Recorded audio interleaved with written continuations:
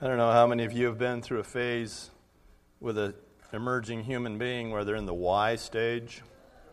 Usually about 2 years old, developmentally, they take a couple of years to do the what and get the pieces figured out, and then they try to figure out how everything goes together and why stuff works. Why? And you answer the question, and what do they ask? Why? Why? It can be something as simple as why is the sky blue, and why? Why? Every explanation you finally get to, the molecular composition of the gaseous atmosphere, the refraction of sunlight coming in and reflect. Why? Because I said so. There is a generous comment in the Sermon on the Mount between the Beatitudes and what I call the Revolution. Matthew 5, 6, and 7. It's some of the most stunning words in Scripture. And it's a sermon that Jesus preached. And there's a generous comment between the Beatitudes and the Revolution. And so he really answers the question, why? He starts like we did last week. I didn't know we were going to start a series last week. I just let God lead me last week, and I didn't even know if this is going to be a series, so it's going to have 2 parts. That's what I know about, and so I guess that's a series. But 9 times Jesus said, happy are the. He said, I want you to be happy. I have a plan for your happiness. But he was real clear, wasn't he, that my plan for happiness is the exact opposite of what you've been taught by the world. That the world is going to try to suck you into a plan of happiness where it's just not going to last. It's not going to work. It has momentary little pleasures to it along the way, but it's not happiness. And Jesus said, I've got an upside-down happiness for you that's eternal, and it's paid for because he said, I paid for it for you. I bought it for you. I want to give it to you, he's saying. But the door is weird. It's for the poor in spirit, and it's happiness for the meek and happiness for those who mourn. How can you say something like that, Lord? Have you never suffered? Come on. You know how that stuff works up in you. Then you realize the stupid thing you just said, right? That's how it goes. And so he gives us this generous comment in answering the question why. And because the words of Jesus in the Sermon on the Mount, they're both compelling and they're intimidating, aren't they? I mean, this is some strong stuff, Matthew 5, 6, and 7. The stuff that he says, he says things like, you've heard it said don't murder, but I tell you, if you ever get so angry with a brother that you hold them in contempt, you're in danger of the fires of hell. Ouch. And what guy in here has never struggled with these words? Jesus said, I know you've heard it said, do not commit adultery, but I tell you that if a man looks at a woman with lust in his heart, he's already committed adultery. Kid, how do you live under that? How do you even begin to deal with this? Love your enemies, he says. The stuff we're going to get to, perhaps. And don't judge, he says. Don't judge. Don't fall into the trap of looking around you and deciding you're a head taller than anybody else on the earth. Because he said, with the measure you use, it'll be measured to you. So if you want to just start picking out deficiencies from your morally elevated position and others, he said, you're welcome to do that, but that's how you'll be judged. I don't want that, do you? And he says these crazy things, and then he ends it up with this. He talks about these people who came to him. He says, not everybody who says to me, Lord, Lord, will enter into the kingdom of heaven, but only he who does the will of my Father who is in heaven. He talked about these religious phonies, that they were doing the religious stuff. And he said, Lord, we were doing all this stuff. And he said these horrifying words to them, depart from me, I never knew you. He said, it wasn't about doing stuff. It was about knowing you. You never knew me. I never knew you. Everything that you were doing was on your own, motivated by something else other than the relationship that we have. And those are terrifying words, aren't they? And so this is why I call it a revolution, that God wants to do something in us that's radical. Turn everything upside down. And so he takes this little brief salt and light passage to tell us why that's so important. And the why is because of what Jesus said next. You are the salt of the earth. But if the salt loses its saltiness, how can it be made salty again? It's no longer good for anything except to be thrown out and trampled by men. You're the light of the world. A city on a hill cannot be hidden. Neither do people light a lamp and put it under a bowl. Instead, they put it on its stand, and it gives light to everyone in the house. In the same way, let your light shine before men, that they may see your good deeds and praise your Father in heaven. Lord, help us. Come, explain this to us, Lord. The purpose of the words of Jesus in the Sermon on the Mount, these caustic, difficult words, the purpose of the words of Jesus in the Sermon on the Mount are to transform us into salt and light. He tells us, he starts with the Beatitudes. It says, I want to make you happy. I want to make you happy. I have a plan for your happiness. It's upside down. And then he follows this with this revolution of thought that changes all the price tags and everything about your life. He says, don't ever worry about anything. What? Things like that. And he says, the reason is, the why, is because I want to make you into salt and light. That's my plan for you, is to be the salt of the earth and the light of the world.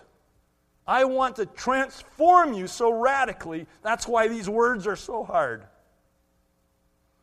And because of the human condition, it will require a complete transformation in us in order for us to begin to resemble anything like salt and light.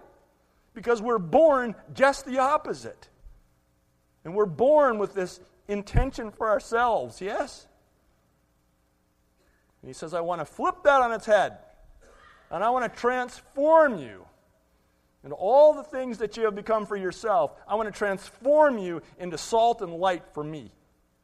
And that is such a radical transformation that the words of the Sermon on the Mount, they hit us often like a 2x4 between the eyes. But I'm just glad he told us why.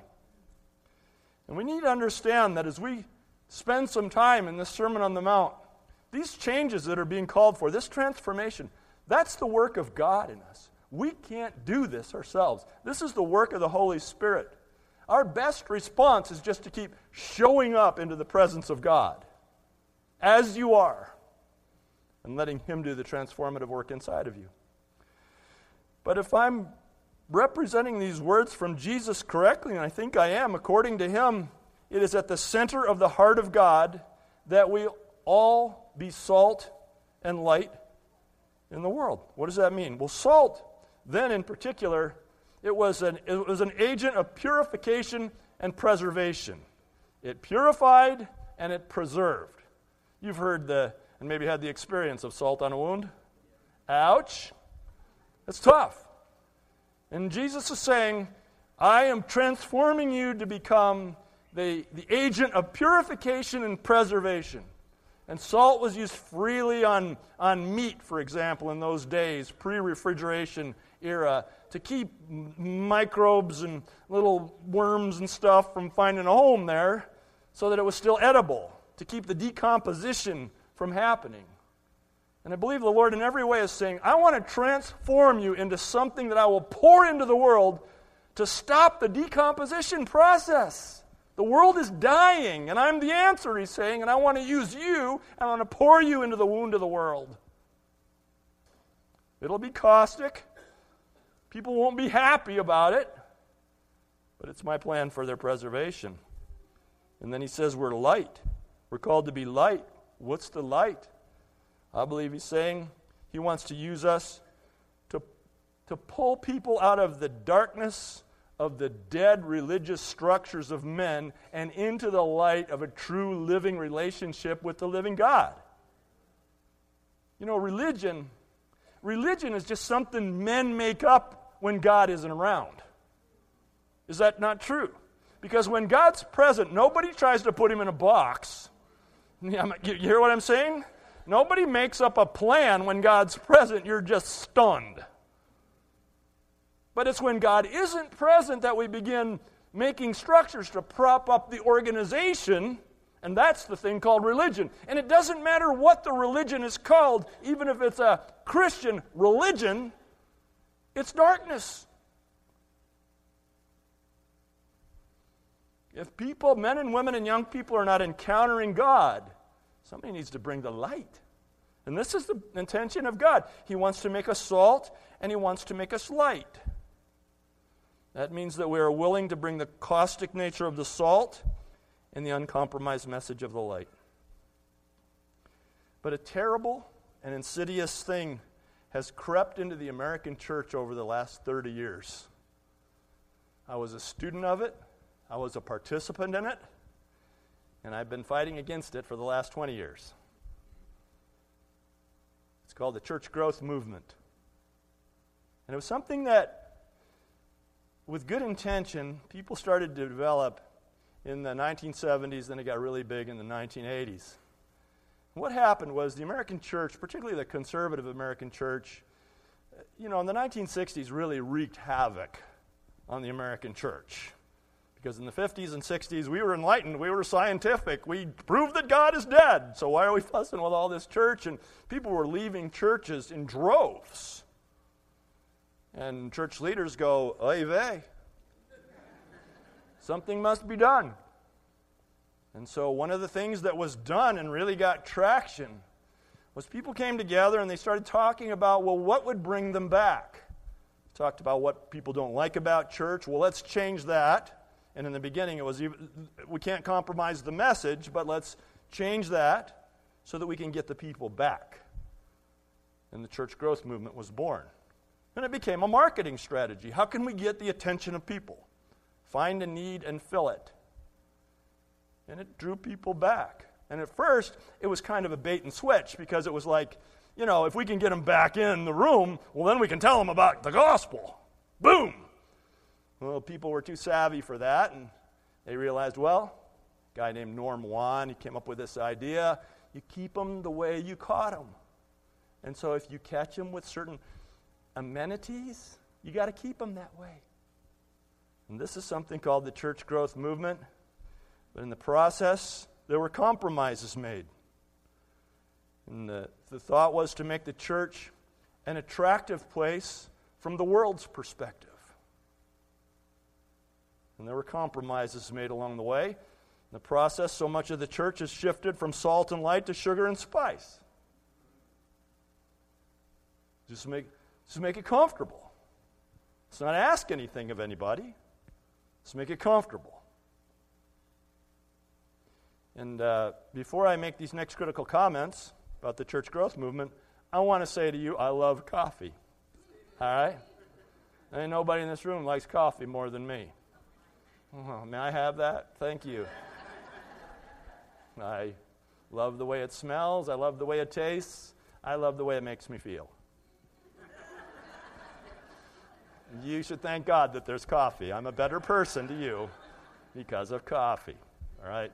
So I have no problem with coffee, people drinking coffee. And I mean, from last week, some of you are still wondering if I still smoke cigarettes, I think, I'm just going to let you struggle with that one.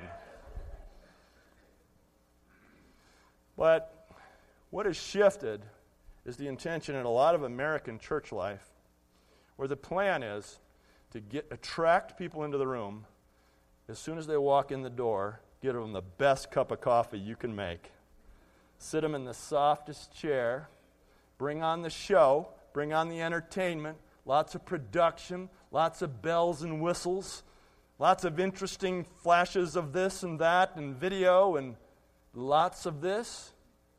And then give them a self-actualization message.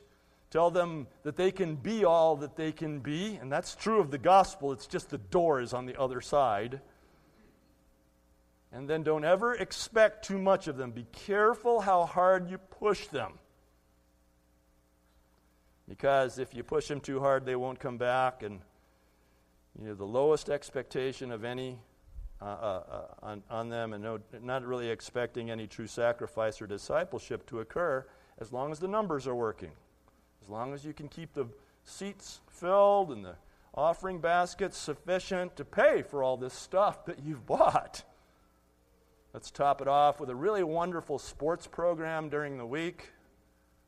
Now, first of all, I don't have a problem with coffee or sports or anything. But I'm just saying, what's happened to the church? What's happened to the church? Jesus said, go into the world and make disciples of all nations. He didn't say go build big churches with cushy chairs and big productions. He said, make disciples of all nations. Yes? He said, you're salt and light. And this other thing that's happening in the church is what Heidi Baker calls the American church's backup plan for when God doesn't show up. Heidi Baker, many of you know, is a great missionary in Mozambique and tremendous personality. And I was kind of struggling this week, and Karen threw a book at me, Compelled by Love by Heidi Baker. She says, here, read this, you'll feel better. Like page 10, my head is all messed up again, you know, about God and how much He loves us. And she said, you know, in her experience, backs up everything that she says. So cool. She said that, you know, this soft church that has come up in America is a result of a backup plan since God wasn't showing up. It was man taking it into his own hands, saying, well, we need to keep the people here. And there have been other backup plans that have come along the way, and you can still see expressions of them in the American church today. External morality, for example, is a backup plan. If God isn't showing up, well, let's make a whole bunch of rules, and let's keep people out who don't follow exactly our rules, and you need to come here because that's one of the rules.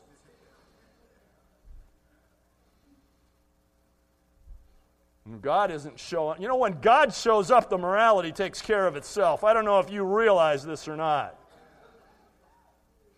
When God shows up, my last thought is to go find a nickel bag. Another backup plan in some churches is political reform. God ain't showing up, well, let's dig in and let's tell people how to vote and what to think. Some of you are still wondering about my politics. Because sometimes I say something that causes you to go, yeah, he's on our side. And I say something else and you go, I don't know if he's on our side, honey.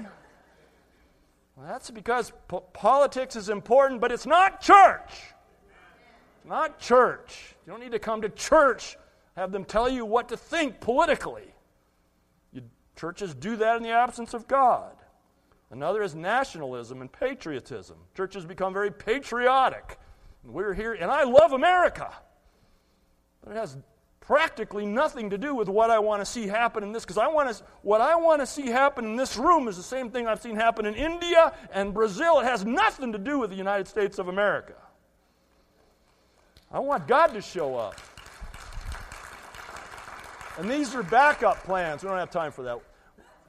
These are backup plans that churches make for when God doesn't show up. They're desperate attempts to ease the pain of the obvious absence of God. And I understand that desperation, but when God is present, all of these things take care of themselves substantially. We're called to be salt and light, not sugar and spice. I believe Jesus coupled these two things together because it's important that we become both salt and light. You don't get to pick. I have met some people who seem to enjoy being salt. You just take some pleasure in being that caustic message, the bearer of bad news. I don't know what's wrong with you. I think you should start your own church. They just take pleasure in that. I'm not saying there's never a time for confrontation. Of course, we're called to be salt, but also called to be light. To be light. To be the answer. You pour the salt in the wound, you purify it, and then you heal it in the name of Jesus.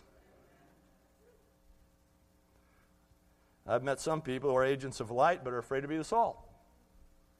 Your light grows dim. It's just not ready. The situation isn't ready for the light until you've poured the salt. Make sense? Paul was both. I love Romans 3:23, so many of you know, for all have sinned and fallen short of the glory of God. Does anybody know verse 24? It says, and are justified freely through the redemption that came by Christ Jesus. So the salt, all have sinned and fallen short of the glory of God. Ouch. And are justified freely through the redemption that came by Christ Jesus is the rest of his statement. That's the light. For the wages of sin is death, salt, but who knows the rest of that verse? The gift of God is eternal life in Jesus Christ our Lord. Light. We're called to be salt and light. It's the systole and diastole of the heart. You can't just say, I'm going to run on systole today. I'm just going to let my ventricles do the work. Was that too technical? feel like people are going, I forgot it's the product of the West Side school system. I should always remember that. So you got 4 chambers in your heart. You can't have one without the other. It's like the fruit of the Spirit and the gifts of the Spirit. I've seen people outrun their measure of the fruit of the Spirit with the gifts of the Spirit and do more harm than good. I've seen people sit in the fruit of the Spirit and never venture out into the power of the Holy Spirit and the gifts of the Holy Spirit. And they're just nice people. You got to have the salt. You got to have the light. But it's the work of the Holy Spirit to do this transformation in us. He wants to radically transform us into something we're not. And it's His work. So we just keep showing up to wherever He is. Because I want God's true plan for the church, not man's backup plan, don't you?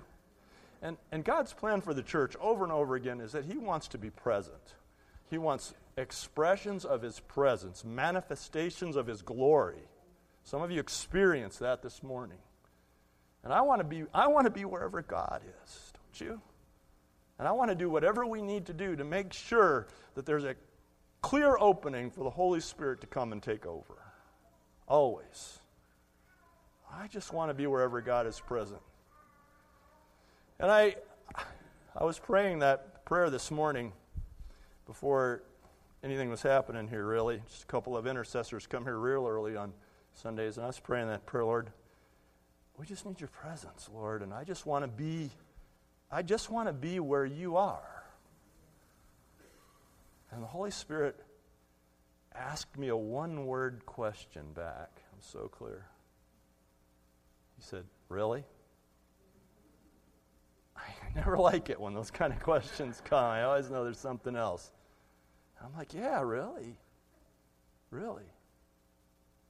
And by about 7:30 this morning, the band was here, and they were coming together, and they were praying. We were praying. People in the booth were up here and praying with the band, and Amy was leading, and so she's leading the prayer time. And without even realizing anything, here's along the lines of what she prayed.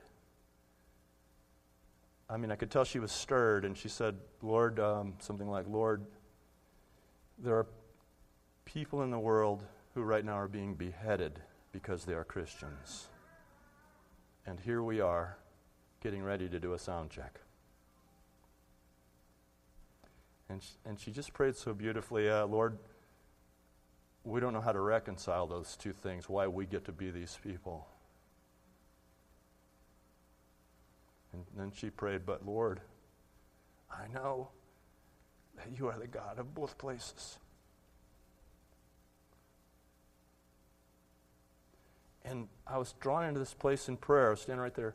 I was drawn into this place in prayer where I saw God moving in these areas where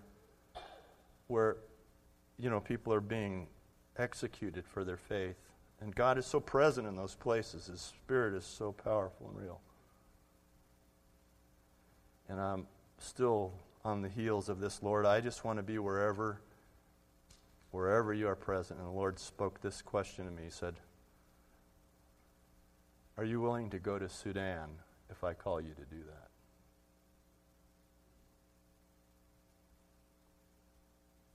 I didn't know the answer.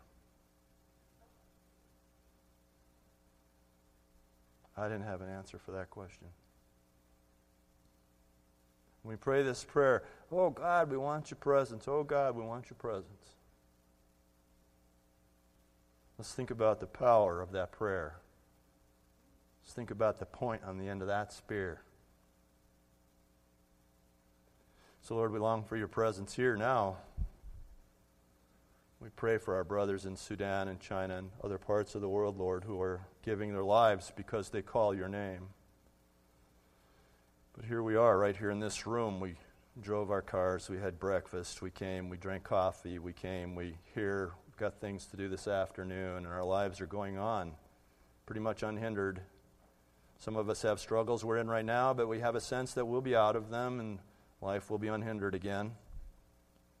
But God, wherever we are, whatever's going on, we know that the deepest cry inside of us is to know you, and to move and revel in the experience of your love. God, you know I want nothing else other than the move of your Spirit, the manifestation of your presence in this church and in the lives of every seeking person, Lord. You know, it doesn't matter to me how well they're pulling it off or if they've just failures at everything they're trying. It doesn't make a nickel's worth of difference. Those two people are the same people to me, Lord, and I just pray that the power of God will come on them. The presence of God will come on them. You'll take care of all the rest. So we invite you, Holy Spirit, to come and minister, touch the reality of who you are in that place where we can hear you and know you. Come, Lord, we pray. Just come.